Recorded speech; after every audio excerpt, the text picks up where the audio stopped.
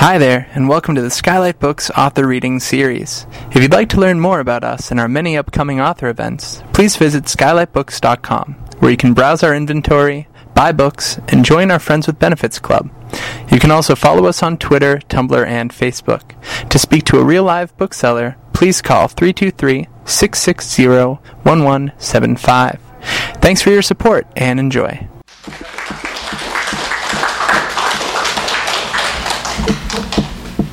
Hi, thank you all for coming.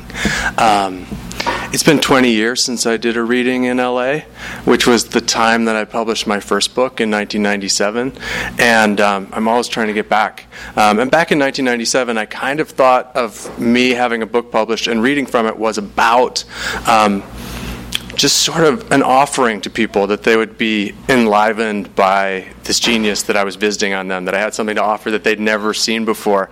And now I recognize that, like, when I go and give a reading in a bookstore, it's really an opportunity for a lot of people who I love a lot, who I've known for a long time, in the early 80s in Utah or in college or as their professor, to come and pay attention to me again. And so I really appreciate that. I'm just going to start reading, and I'm going to be talking also. While I'm reading, it will sound like I'm talking, but I'll be reading things. But then between the pieces I'll read, I'm going to talk a little bit about the project, and then there will be time for questions, so store them up because I like to try to answer them. And the talking, it is hopefully going to be kind of inspiring, occasionally just obvious or impossible to understand. So you might pick up some things. Oh, ex-girlfriends also show up on occasion. It's excellent.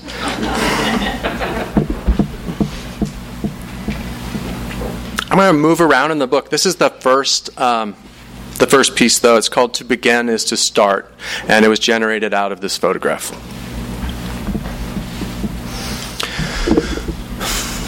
An idea is not a thing you have. It cannot be possessed like that, like an envelope or a letter. A risk is a thing you take, and a decision is a thing you make. A decision is not so fragile, not so tenuous as a promise, though both are things you make, beginnings. Sometimes the invitation comes from another person or another animal, a bear or dog or ghost. Sometimes it comes from oneself. It does not matter if an invitation comes from without or arises from within. Be still, yet ready to strike. Poised, taut. A snake has more than 200 teeth, pointed backward to zip you up, to bite and hold you securely. Security is always a misapprehension. You can slip away, you can take a risk. Be decisive. Power ceases in the instant of repose, and the inside of you never stops, your heart circling your blood around and around right now, 2,000 gallons in your lifetime. Wind blows in and out of you across the desert and mountains. It slams doors in the middle of the night, wakes you with a start. So one easy way to talk about this project is it's just an exercise in something we all do, I think, when we encounter a photograph and we don't have any context for it. We don't know who took it, we don't know where it's from, when it's from, who the people are in it. We begin to wonder, what is going on here? Who are these people? What might be happening? So I'm just going to share some of the photographs. One great thing about writing, as long as I've been writing, is that you start to become aware of how it is that you generate information. And I've started to realize, looking back at my past projects, that I'm not really a person who believes in inspiration per se, but that I believe in reacting to things that I'm curious about. So a lot of what I'm doing is bringing myself into proximity of things that I don't understand. So my book, My Abandonment, is about it's generated out of my fascination with a newspaper story about a father and daughter and trying to figure out what had happened to them. My book, The Shelter Cycle, is about a church in Montana who believed the world would end in 1991. And so recognizing that brought me around to this project, and I'll talk more about its inception. But those of you who have been students of mine know that I often will say very inspirational things like, if there is something out there that you're curious about and you don't know why, you don't know anything about it, there's something inside you that is resonating with that thing. And so you need to go find it. Like, you need to go work on that and find out what's going to happen. So these are all photographs that pulled me in some ways, and I tried to find out what was going on inside them. And I was, hopefully startled by what came out of me in reaction.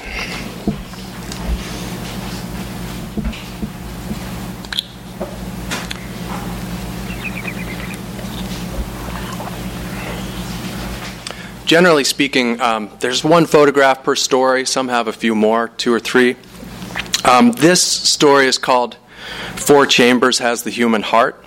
And it really has one photograph, but I'm going to cheat a little bit because it's a story in 4 sections, so I'm going to shift photographs. You'll recognize which was the original photograph that this was generated from.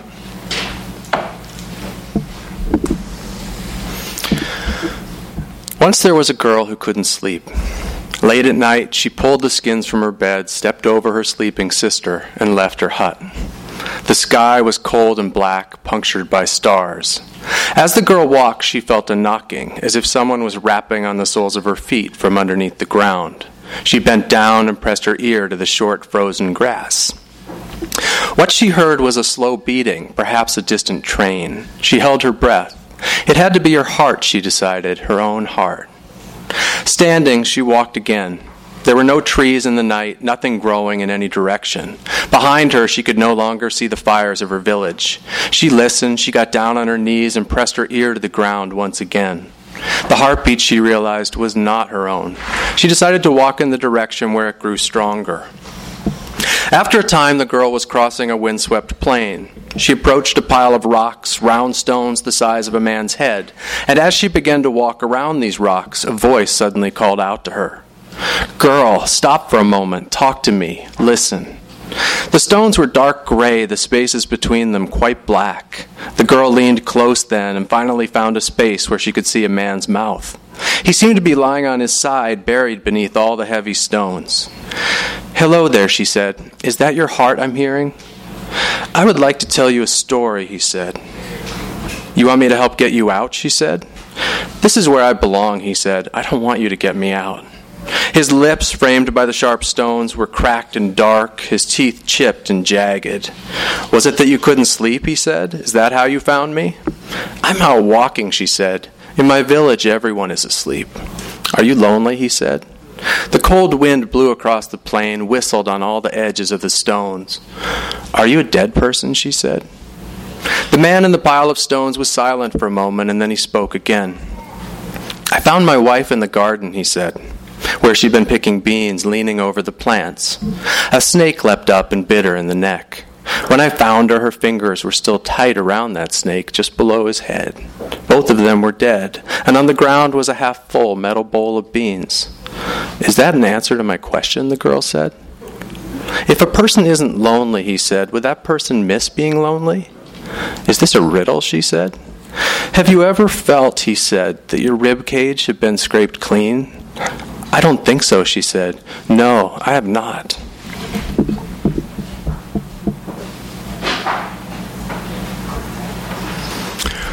The hope in this situation is that the right letters can be put together. Letters fit together can become a word, which can become a key that can unlock the lock on the heavy black metal door. When the lock is unlocked, when you step inside, a wind blows the door shut. The wind, it is a thick kind of wind. It holds you where you are, and it buffets you, pulls at your clothing. The roots of your hair begin to sting. The chamber is so dark, so black, that you can't tell if your eyes are open and closed. And that wind blows so hard that it pulls shadows loose from bodies, slides them away, folds them into the darkness. You have no shadow now. It is somewhere else doing whatever it wants to do. As you stand there, the chamber seems to expand, wind circling, roaring around you, and then the space tightens, the air sucked away so that it's difficult to breathe, to catch your breath. Your chest is tight, a chamber inside this chamber. It is said that there are 4 chambers, that there are 2 ways in and 2 ways out, but with the wind blowing, you can't go out and indoor, or in and outdoor. And in this darkness, it's impossible to guess how the other 3 chambers would ever be found. It is impossible to know if the key you use to access this chamber would also open those doors.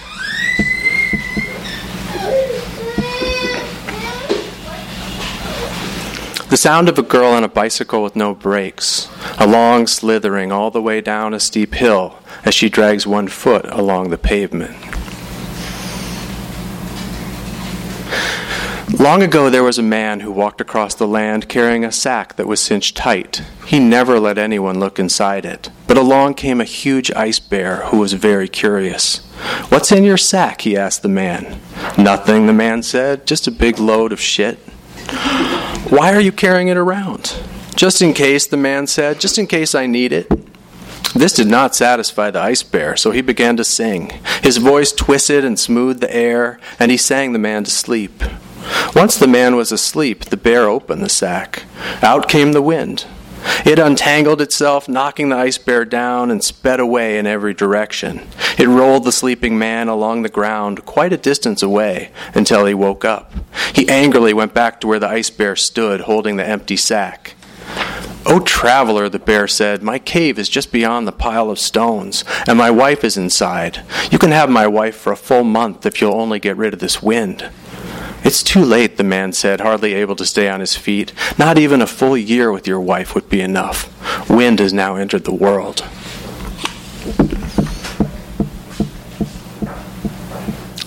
So, like many of you, people who try to write, a big part of my process is procrastinating. And another thing I've learned is sort of trying to figure out how to use the ways that I procrastinate to generate material. So in retrospect, it seems like I was being really productive all along. And one way that I procrastinate is when I start getting close to the end of a project, I start looking around online at images and trying to find good photo images or cover images for the book.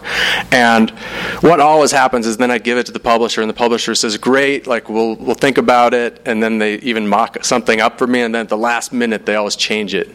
And they say, "Oh, well, Target didn't like it," or "It's too YA," or something. And so the marketing people always change the cover. So I was looking around for photographs of a raccoon about 6 or 7 years ago, and I found one, and I wrote to the photographer, and I explained to him that this is what was going to happen, but I asked him if I could use it to kind of show the publisher what kind of image I thought would work, and he said, "Sure."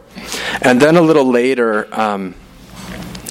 he wrote, and he said, "I would trade you a print of that photograph for a book of yours if you send me a book." And I said, "That is such a terrible trade for you, but I will do it right away." So I did, and I sent him a book, and he sent me, it's much easier to tell this story now. I was reading in Oakland on Thursday, and he was there, and so it was really embarrassing. But the truth is, he sent me the image, and then he sent me a whole bunch of snapshots he thought might interest me for some reason from his life. And then he wrote me a letter, which was about 7 or 8 pages, and some of it was typed, and some of it was printed, and it was the longest letter I think I gotten for so long. And it was full of these huge questions. So there's kind of like, when did you know this is what you were supposed to do with your life? Or like, how do you know when something you're writing has gone wrong? And how have you reacted in the past? And it was kind of mixed in with these huge life questions, like, how did you know your wife was the woman for you forever? And can you build a house with your hands? Would you like to? And I thought, what a crazy letter. And if it would have been someone I knew who wrote me the letter, I just would have been like, no. But I thought it was a relatively good time for me, and I thought maybe it's a good moment for me to just set aside about 15 or 20 minutes and try to answer these questions. And I was really writing to myself more than I was writing to him, but I wrote back to him. And one of the things I was writing about was over 20 years ago, I lived in Ithaca, New York, because I was following my girlfriend at the time, who was going to graduate school there. And a job that I had while I was there was working in the museum as a security guard. And it was a pretty good job, but people were always quitting. It was very boring. And it was before cell phones, I realized, which was part of the reason why it was so hard. But we weren't allowed to talk to people. We weren't allowed to sit down, and we weren't supposed to write anything. And so it was very lonely. And I passed the time by trying to make up stories based on the images that were in the museum, the paintings and the photographs and the sculptures. And I would try to hold as many ideas as I could in my mind. And it was a museum where there were 5 floors and there were 6 guards. So when you were on your break, you'd be down in the break room, but then you'd go up to the 5th floor, Asian art, and everyone would go down every half hour, 1 floor. So I would carry the stub of pencil, and I would furtively, on the fire stairs, just scribble something down. And by the time I got down on my break, I would have all of these things to think about and try to write them all down. And by the time I went home at the end of the day, I would have more stories. So I wrote to this photographer, Peter McCullough, and that first piece with the zipper, that first image was one of his. And when I wrote it, I thought, that's exactly the kind of thing I need to do now. And the reasons are many why I thought that. One was I was teaching full-time, and I just didn't have time to work on my writing, and I was starting to feel more and more like kind of a fraud. And the last project I'd worked on had gotten to be over 1,000 pages long, and I knew when I was writing that I would go down to the basement and look at it and just shed a bitter tear and then go back upstairs. So I wanted to find something I could work on in increments. I also realized that a lot of the things I've been writing were connected in various ways. And not for like literary posterity or anything, just for my own sake. They're just intersections of the worlds of different books. And I sort of wanted to write something that was completely unrelated to anything I'd written before. And I've been thinking about it. I think sometimes I have students who are working on worlds and characters that they created in junior high school. And it's 10 years later and they're still sort of working on that stuff. And I think that's so inspiring in one way. And then in another way, sort of the emotional maturity of that world is caught in junior high, or the insights are kind of back there also. So I sort of felt like I was becoming a really different person, and I wanted to write things that really confused me and mixed me up, which is part of what this project is about. So I wrote to Peter McCullough, and I said, I'd like to do a project like this, and I think maybe if I had 5 photographers, that would help me. And so I had a list of photographers, and he had a list of photographers, and I wrote to the first 5 whose photographs I loved the most, and they were all down to do whatever it was I was doing. And so that sort of is how it started, but there were a number of rules, and I was very controlling as a collaborator, and I said, I don't want to know anything about you. I don't want to know anything about these photographs. I don't want any information. And if you'd send me 25 or 30, I'm going to do something. I don't know what it is. And some of them did send me 25 or 30, and some sent more like 100. And so it's very hard to figure out. And I tried to choose right away, which I thought 5 or 6 from each person would work. But then I realized if I didn't really want to have any intention, I didn't know which ones would work. So I just chose 5 at a time, one from each photographer, and I wrote those pieces. And as you can see, there's a pretty wide range of, there are stories that are a little longer, that are more like narratives. There are these folktale-like pieces. There are these kind of rants. There's an essay about elephants written by a 4th grader. There's a lot of different pieces. There's 31 stories and there are 43 images. And they do cohere into a larger story that's going to be hard to understand based on the pieces that I'm reading tonight. But it's a story about 3 friends who are just out of high school, 2 young women and a young man. And if you've ever been in a situation like that with 2 other friends, you recognize that the same people are never attracted to each other. And so it sort of is about the energies between them or the things that they're figuring out. And the one young woman, her grandmother has just died, so that's a big part of the story. And I'll talk a little more as I shift directions about those 3.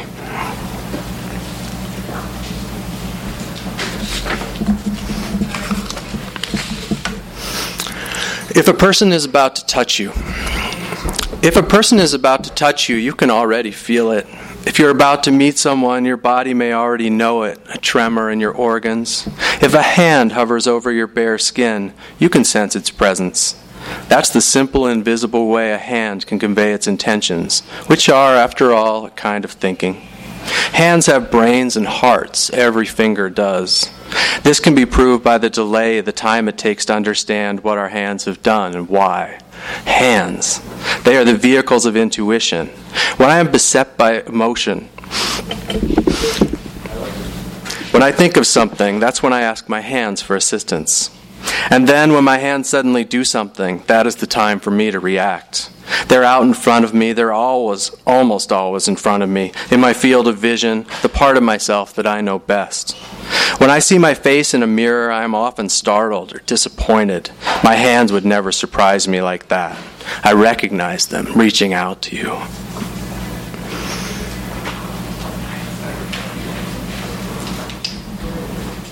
So this book is a collaboration with these 5 photographers, and it's a collaboration also. I've been thinking a lot about this idea that people who write by themselves, and it is something I do by myself, but it's so false to think that anything I've ever done wasn't based on a lot of other things, a lot of other people who helped me, a lot of other things that I read. So even looking at things I've already read, I say, like, in that first piece I read, there's a line from Ralph Waldo Emerson, power ceases in the instant of repose. There's something John Cage says about invitations from oneself. In that second piece, that tale about the wind is sort of ripping off an Inuit tale of how the wind came to exist. So there are all kinds of little things like that. And I think there are also, ways that people help us are so hard to gauge at the time, and later on they become clear. I'm going to change this meditation, and it's a book that has, I want to say, I'll say more about this, but a lot of coincidences in the images the photographers gave me. So there's just a whole lot of bears, there's a whole lot of dogs, and there's a whole lot of snakes. Those are things that come up again and again. And I haven't read this one for a while, but I thought I would do it today. This is called A Snake's Tongue is Forked. Everyone's heard of a hoop snake. It takes its tail in its mouth and rolls like a hoop, like a wheel, chasing a person or child or animal. It has a stinger on its tail, and if the snake rolls into a tree, if the stinger gets stuck in a tree, that tree will die. She might have seen one, a hoop snake, might say she has. Tonight she's in the bedroom where no one sleeps anymore, where the furniture is gone and the window is dirty and the flowered wallpaper is cracked. What brought her here into this room where her grandmother died, here in the night with her face pressed against the wall? She followed a crack in the basement cement floor where it bent and forked along the wall next to the stairs, across the door frame, across the kitchen tiles. It is a line, a map, a piece of string to follow, wound tight around the house, squeezing all the time and the people in the rooms in those times, all the conversations and misunderstandings. A crack is a snake is a line, a forking line. Is a snake's tongue forked? A snake's tongue is forked.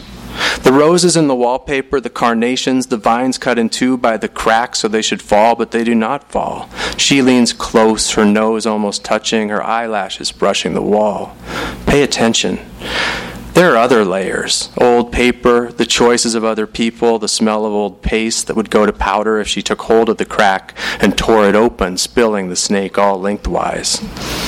If you sneak up behind a rattlesnake and take it by the tail, crack it like a whip, you can snap the head clean off its body. What if the head flipped back and bit you in the hand or neck or face, if there was still venom in its fangs? There's a difference between poisonous and venomous. You should know it, should learn it. Heads without bodies are more dangerous, somehow more desperate and unpredictable, not moving in any way that is a pleasure to see, never saying anything you want to hear. She is intent, not losing her way, following each fork, doubling back. In the window behind her, a black dog could be running up the street, a full moon hanging like a head. A human head could float past, faintly smiling behind the glass.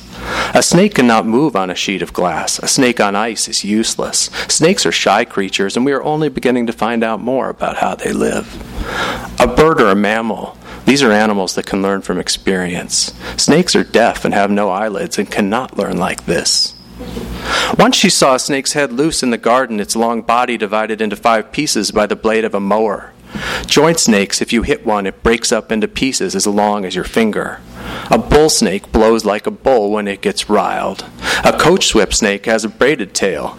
A bull snake, it'll wrap around a person or animal and whip with its plaited tail until that person or child or animal has run themselves to death. She moves slowly, carefully. She is halfway through the house. She wonders if the crack is circular, if it will connect to itself like a hoop snake, or if it will never end. A snake will not stop growing because its enclosure is small. That is a myth. She believes all sorts of things. She is willing. She will follow anything that pulls her attention. This wallpaper is flocked in vertical strips, the white flowers pressing up through the gray, the foliage, leaves holding the cool shadows below, the space where a snake can sleep or hide or be discovered, where it might slip into the open, peek its head out from under, its red tongue keeping time.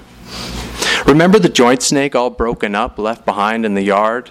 If you don't bury the head, if you leave it out with the rest, it will search for the other pieces, sniffing here and there with its tongue jerking in and out.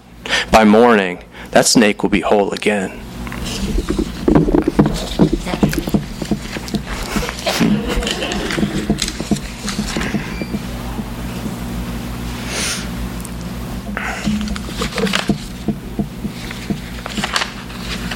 So, other coincidences that became really important in the book is there's a huge number of decapitations in the photographs that I got. And so the idea of a body being without a head or a head being cut loose from a body is kind of central to a lot of the storytelling. And so that was something that became an interesting challenge to see how I could make that work or react in a way that made sense. And I think also it's probably important to say that it's kind of a project where I was reacting to something I saw in people who were reading my work. When there was something that happened that was fantastic, they would say, "Is this a dream?" Or like, "Where's the dreamer? Where's the ground?" And I sort of wanted to write a book where what was literal and what was figurative were the same. Where shadows could exist without bodies, where dream could exist without dreamers, where being alive or being dead was something that was harder to tell if those two things were related or how they worked.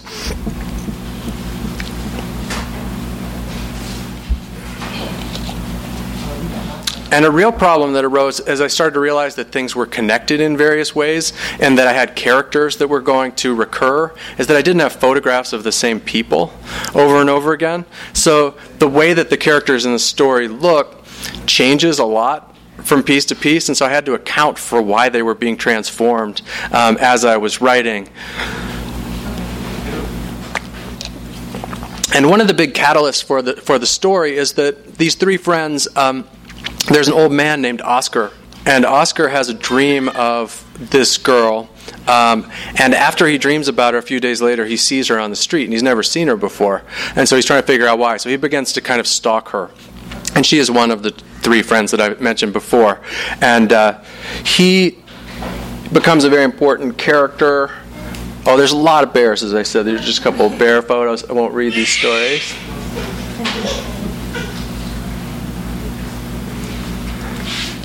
So the first time that Oscar appears, he looks like this, and he's run into these pigeons that have messages attached to them, and he starts communicating with someone he doesn't know who, and that draws him further into his story. A little bit later on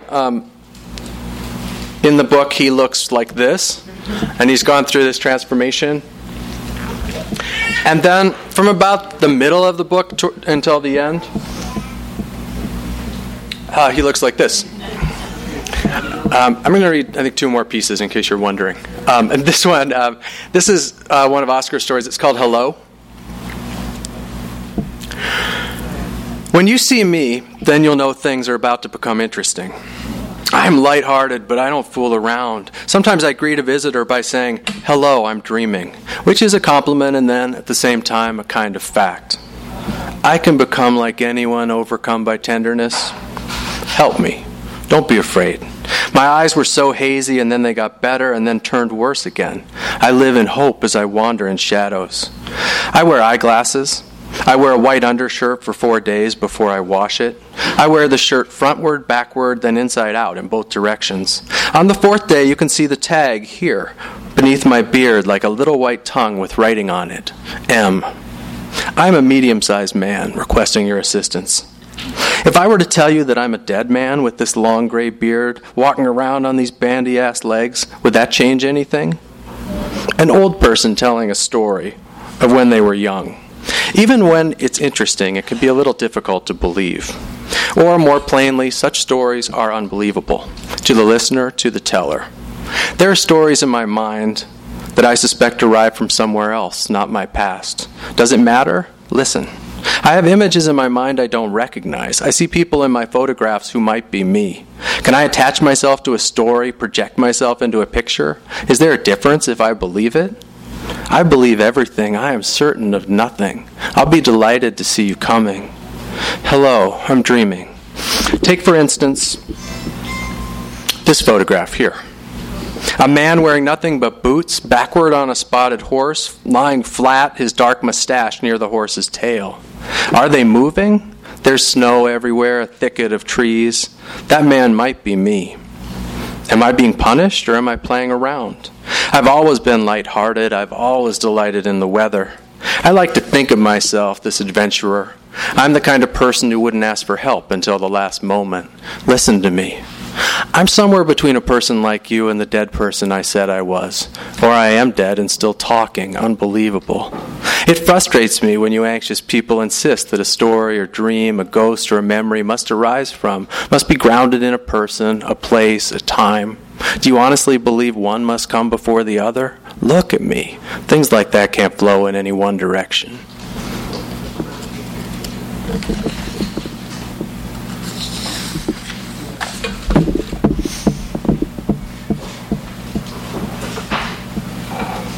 One thing I couldn't quite get to work technologically was to get the videos to work. So as Anya mentioned, and I guess I'll just digress a little more and say that people can be so helpful and so generous. I was thinking about this project and working a little bit on it, and maybe 6 years ago or so, I had a conversation with a writer I really admire, Andrea Barrett, and she said, "Are you applying for that Guggenheim Fellowship?" And I said, "Never again." I've applied for that 5 times in the last 20 years, and the last time I applied, I had the sexiest proposal of all time, and I had the best people writing for me, and they blew it. That was it. I moved on. And she said, the hardest thing about applying for that is getting people to write you letters, and we already wrote you letters.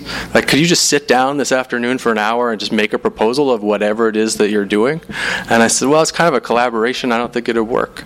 And so she convinced me, and somehow I got this fellowship, and it caused this thing I've been doing in my basement, trying to work on my writing, to surface in a way where my agent and my publishers and stuff were like, "What are you doing? Why are you doing this?" And then this gallery contacted me, and it became a gallery show, which is really beautiful to see, for me especially, to be surrounded by all the photographs at once. And various people got involved, and they recorded them all. I didn't read them. A woman who's much better than I am read them. And they also made 13 different videos where this genius, Matt Eller, who also designed the book, it's very kind of slow motion, strange, trying to animate things that are still. But I recommend checking those out if you're interested. I have a whole bunch of these little cards, but basically if you go to spellsproject.com, you can see some of this stuff. This is the last piece I'll read, and then I'll take some questions if people have them. This is called The Daughter and the Dog.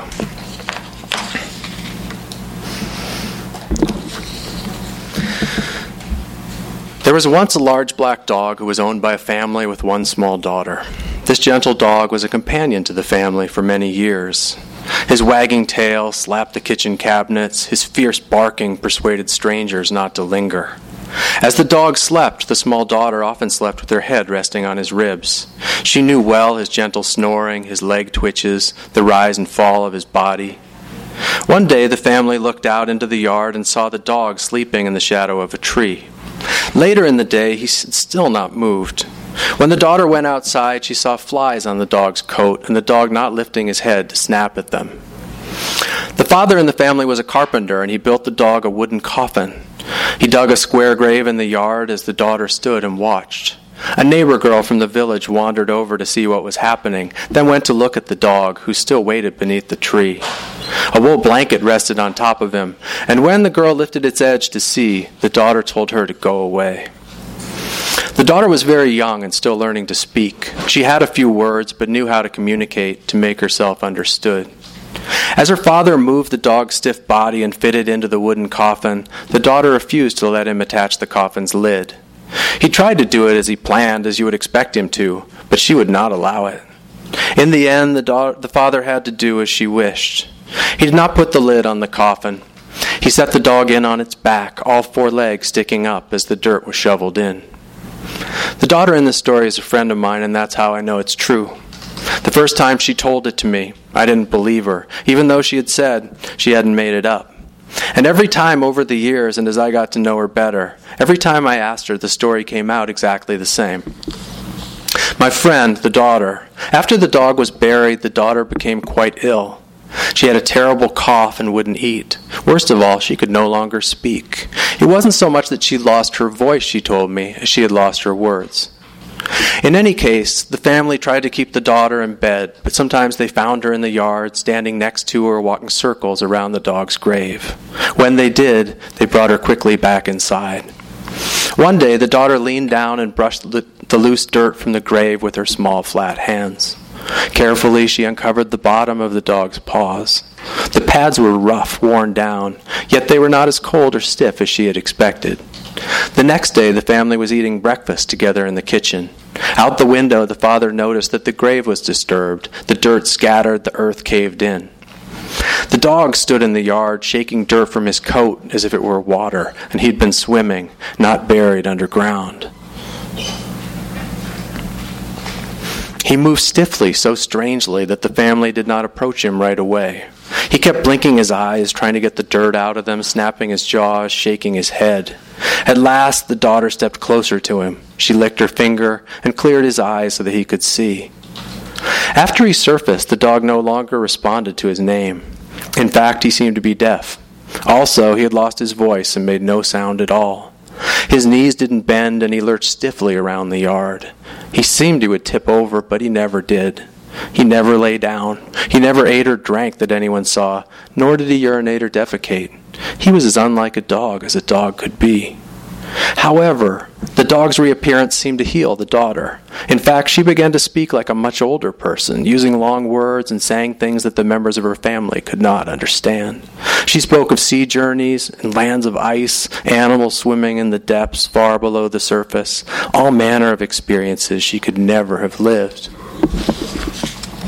Sometimes the daughter stood in the yard for hours, talking, and the dog stood listening, silent and unsteady, his muzzle grayer than anyone could remember. A week after he'd climbed from his grave, the dog died again, found in the same place in the shadows under the tree. He stayed dead the second time, and as soon as he was gone, the daughter lost all her new words. She did not become ill again, only went back to speaking as a young girl, as she had before. It was only much later, when she learned complicated words in school and felt their familiar shapes in her mouth, that she was reminded of her childhood illness. So thank you all very much again for coming. I'm happy to try to answer questions if people have them. Many of you have... Yeah, Roshan. Thank you. It was really great reading. I was wondering, while you were working on stories, if there was ever a moment where you wanted to make a story longer, or you thought it could be a novel, or in retrospect, you'd like to go back to one of the stories? I kind of always wanted to be its own thing, and I wanted to be really fragmentary also, and I was sort of not surprised but a little disappointed when I got to around the 13th or 14th story and recognized that things were coming back or that the characters were going to continue. But it's also maybe interesting that I got to about 35 stories, and I thought, if I just had about another 10, I could make it all so coherent. And so it's the only time I asked the photographers for specific images that I'd seen online, and they sent them to me, and I wrote about another 10 pieces, and so I had about 50. And then I spent about 2 months thinking about it, and I thought, actually, I didn't need more pieces, I needed fewer pieces. So I took all of those out and some other ones out and brought it together. So... and some of them, are 6 or 7 pages long, but as I went on, things became a little bit more abstract, and I was trying to write things that were shorter. I think, too, something I didn't say before is that, as you know, I teach all the time, and a lot of what I teach is short stories. And over the last 10 or 15 years, I recognized that I'd stopped writing short stories for a lot of reasons, and one was that I talk about them all the time, and that I'm very self-conscious when I write stories about things I've said about stories, and I need to be really confused to write well. So I wanted to write a kind of story that I hadn't written before, that I kind of hadn't seen before, which, maybe you could say in a more subtle way about things I'd written in the past, but I kind of wanted to make a break, and I kind of wanted to make a break after this, too. I felt like this was a time when I just needed to do something that was so hopefully like incredibly fun, which it was, but also violently different. So I think the things I've written since I wrote this are so different than things I would ever write before it that it was a really good moment. Yes? What kind of work do you want a reader to bring to it? What kind of work do I want a reader to bring to it? I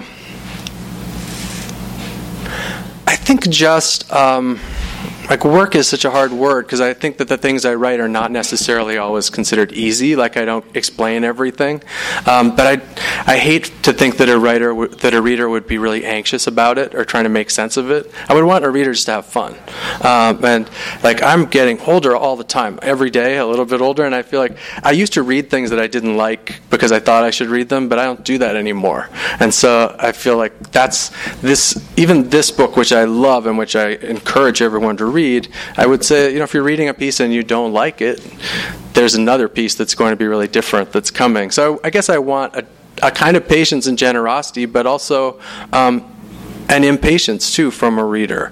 And I want them to, not have expectations, but to just go in and see what happens. And I think one great thing about the gallery show to me was that people you could stream the stories, but you could look at the images on your own. And sort of, I was always thinking if the book could happen in a way, and I think, who knows if people actually read this book, but I think I see people all the time flipping through it and looking at the pictures and then putting it down. And I think, that's kind of a hope of mine too, that people look at the images and think their own story, think what is happening here, and then think, well, what did this person come up with out of that? And so, I guess that's what I would ask. Yes? Could you explain a little bit more about what you meant when you said, I think you were confused to write book? Mm-hmm. It kind of comes back to anxiety a little bit. I recognize that the places where my writing is bad and the places where my students' writing is bad is all about anxiety, that when we get anxious about something when we're writing it, we generally turn to something we've seen before or something we've done before. And it's very similar to how it is if you're an anxious person or if you come across a person who's anxious. You can't, our tendency often is to just grab them and say, be more confident, man. And that just makes people afraid. And the only way people become more confident in their life is by making mistakes and getting through things. And I think one thing about staying at writing, it's made me more comfortable in having things fall apart again and again and staying with it. So a lot of things that I've written more recently, I think in the past I wouldn't have known what to do and I would have run away from them. And so I think, having kids, like being in a relationship for 20 years, I've learned things that I didn't know before. And one is that, usually if I can sit with something, I'll eventually figure out a way to make it work, but that I can't always move that quickly, and I've got to become just more comfortable in a kind of chaos. That when I know what I'm doing, when I know what my intention is for a piece, that's doom. Yes, Anya. 2 questions. All right. What's the deal with copper? It's one of the intersections that you mentioned in a lot of your books. Uh-huh. How did you fall into Copper? I don't know. I don't understand the things that I write really, but I think in specific cases, it conducts electricity, and I became really interested in electricity, which if we travel back through my work life, I spent a lot of time working on ranches and stringing electric fence, and I shocked myself a lot, so I started writing about it, and I started writing about electrocution, and I started thinking about copper. But also, I'm from Salt Lake City, where there's a huge copper mine, so that's probably part of it too. But I don't really know. Okay. Yeah. Second question is, do you ever read your old work? Do I ever read my old work? Not really. I mean, it's definitely written by another person. I was reading a great book by Yi-Yun Lee the other day, which I'll probably mess up her title, which is a title from Catherine Mansfield, I think, which is Dear Friend, from my life I write to you in your life. And she says that as soon as something's written, it's posthumous, that it no longer belongs to you. And she was also in Oakland, so we were talking about this, but she also says in that same part of the book that a writer should never meet the reader. And that goes implicitly in the work, but also it's unfortunate that we're all here now. But I'm happy that we're here also. So it's written by another person, and it's interesting, and when people praise something I wrote before, it's always a little bit sweet and frustrating. and sort of I have this kind of classic rock feeling. Like my book, My Abandonment, is probably sold so many more copies than any of my other books. And now they're wrapping the movie today, and people always want to talk to me about it. And I love that book, but I wrote it a long time ago, and so that's kind of odd. A little while ago, my book, The Unsettling, that collection of stories, was selected to be reprinted because Brian Evanson chose it, who's right there, a genius. But actually, it's not related. His genius is not all related to him choosing my book. It's separate from that. But I did a couple readings from the book then, and I kind of remembered the stories, and I'm proud of them. And they range over a long period of time. And I was trying to make it interesting, and I was reading in Portland, and I read a story called Peregrine Falcon, where it's this kind of deranged first-person narrator, and it does arise from a real story that happened in my life. Like one time there was the phone rang, and I picked up the phone, and this person shouted at me, "Stop fucking my sister!" And I was like, and I thought, is this my brother-in-law? Like, what? It's like, and then a little while later, the phone rang again, and it was this woman saying, "I'm sorry, that was my younger brother." It's like, and so the story kind of arose from that. But when I decided to read in the story, I decided to make it exciting at the reading. I said, I'm not a very autobiographical writer, but this story is all true. And so I started to read it, and I got into the middle of the story, and I turned a page, and I saw that there was like this frottage section where the narrator came up behind this woman at a show and started rubbing himself against her, and I just started blushing and sweating, and I had to say, like, I forgot what happens in the story completely, and I don't, and it's not true. Like, this part is not true, much as I would. So I look at it sometimes, and there's a lot of scratch paper in my house that's old projects, and my daughters will read stuff and just be like unsparing in their critique of what's going on. I'm sorry, you had a question back there? Yes. Going back to, you added, you wanted to add more stories. It would be good if you added more stories. Mm-hmm. How did you know that it was good without the 15 more that you added? What happened? It's sort of, it's like I have all these good anecdotes, and it makes me seem like I know what I'm doing. But honestly, like where stories come from and how we work with them is something that is so mysterious and intuitive that it's kind of funny to even be a teacher of writing, because you're trying to encourage people to surprise themselves. I think,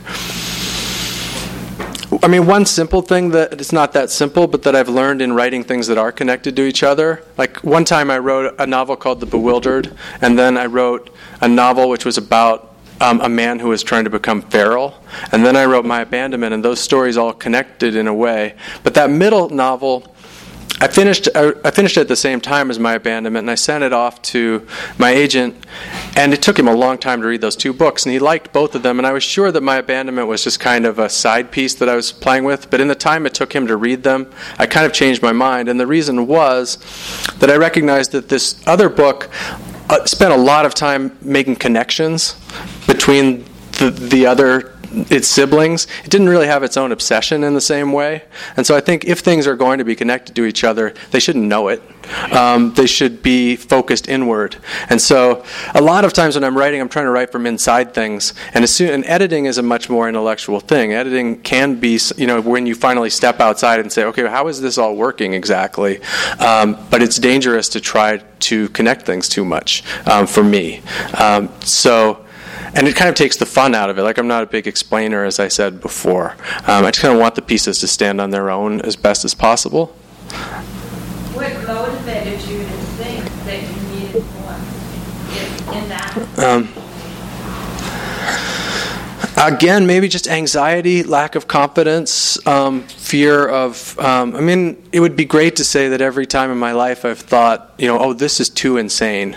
I've got to do something to rein it in.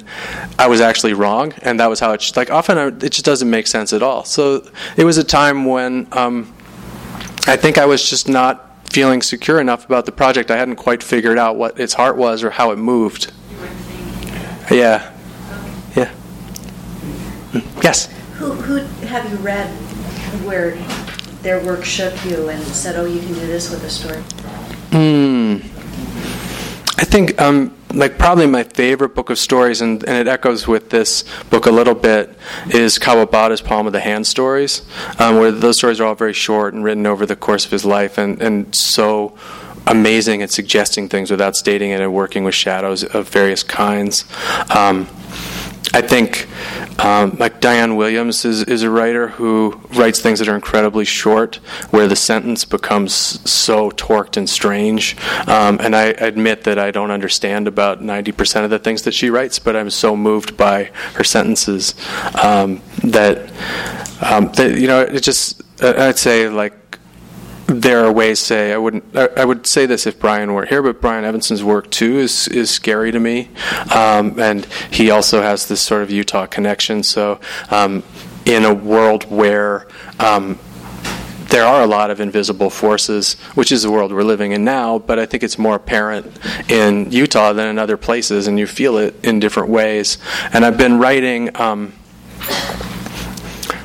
my book, The Shelter Cycle, which is about this in many ways, and I realized that for me to write something, and I tell my students sometimes, like, if you're going to write about dreams or you're going to write about drugs, you're going to have to bring it down. Like, it's going to have to be really concrete. And our first impulse often is just really cook the language and to make it really lyrical, but it backfires. It's already a dream, or the person is already on drugs. You've got to bring it down in some way. And so with that book, the writing is, I hope it's good, but it's pretty flat. I mean, it's not a book that's very lyrical, and so in some ways, this also is a reaction to that. I just wanted to write in voices that pushed the language a little more in ways that would embarrass me a lot of the time as a writer who wanted to be subtle.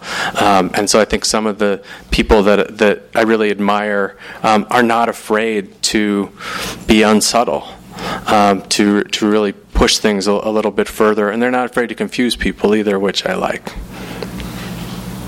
I just want to follow up on that. Mm-hmm. So you talk about the Utah writers, Mm-hmm. and I want to see how you look at Western writing. Do you Right. see schools, Seattle? Do you see Portland? What do you see in terms of, because it seems like the most interesting writing is coming out of the West right now, the most interesting language experiments coming out of the West. Huh. Do you see it as more of an individual game, or do you see it as a dialogue, as a riffing between certain... I don't know if I'm qualified to talk about that exactly. There are a lot of writers I know who live in the West because I live in the West, who I think are amazing. There are people other places. I guess, there's a way in which I can talk about myself as sort of a self-styled desperado who has no kin, which is kind of how I feel. But part of it, too, is like I have so much going on that when I was in my 20s, I went to a lot of readings. I hung out with a lot of people who were writing, and I was curious about that as a community. But I'm not interested in hearing people talk about writing that much. I'm interested in talking about other things with other people. So some of the writers I've talked about, I think, are amazing. But I think that I'm not that conscious a lot of the time of what the connections are between people, and there are certainly stories of specific writers that I think are amazing, and I don't like the rest of their work. And it's sort of, one time I had a student, when I asked about her favorite writers, she said, I have favorite stories. I don't have favorite writers, and I kind of feel that way. One more hard question? No. Okay, Anya, yes. How's your writing changed since you became a dad? How's my writing changed since I became a dad? criticism? Yeah, my girls are always pulling things out. Like the last book I published was ostensibly a young adult book, and I was trying to write it for them, but because I wrote it, it just is too scary. But they know that it's dedicated to them, and they're always pulling it out and saying, why is this girl wearing only a jog bra? Like, why would you write that? What's the matter with you?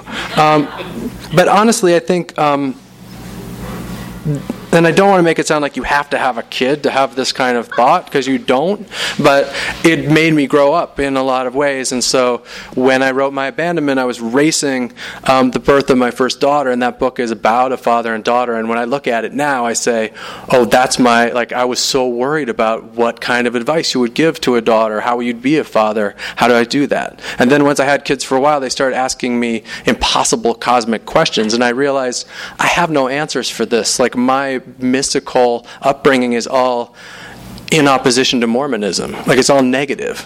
Like, how can it... So, like, working on the shelter cycle opened me up to all kinds of things. Not that I have answers for things, but I think, that my daughters force me in all kinds of ways try to be a better person, and I think that they also made me realize that a lot of my ideas about being a writer were not that interesting to me anymore. And so I don't think about writing or being a writer as an identity in the way that I did before, as a calling or as a destiny. I think I've just been working hard on, like, can I be a person who likes to write? Being a person is much harder, and so that is a thing again that is like, kids are not necessary for that, but for me that was a big step. Thanks so much, everyone. You've been listening to the Skylight Books Author Reading Series. Don't forget that you can listen to this and all of our other great podcasts at skylightbooks.com. Thanks again for stopping by, and we hope to see you soon.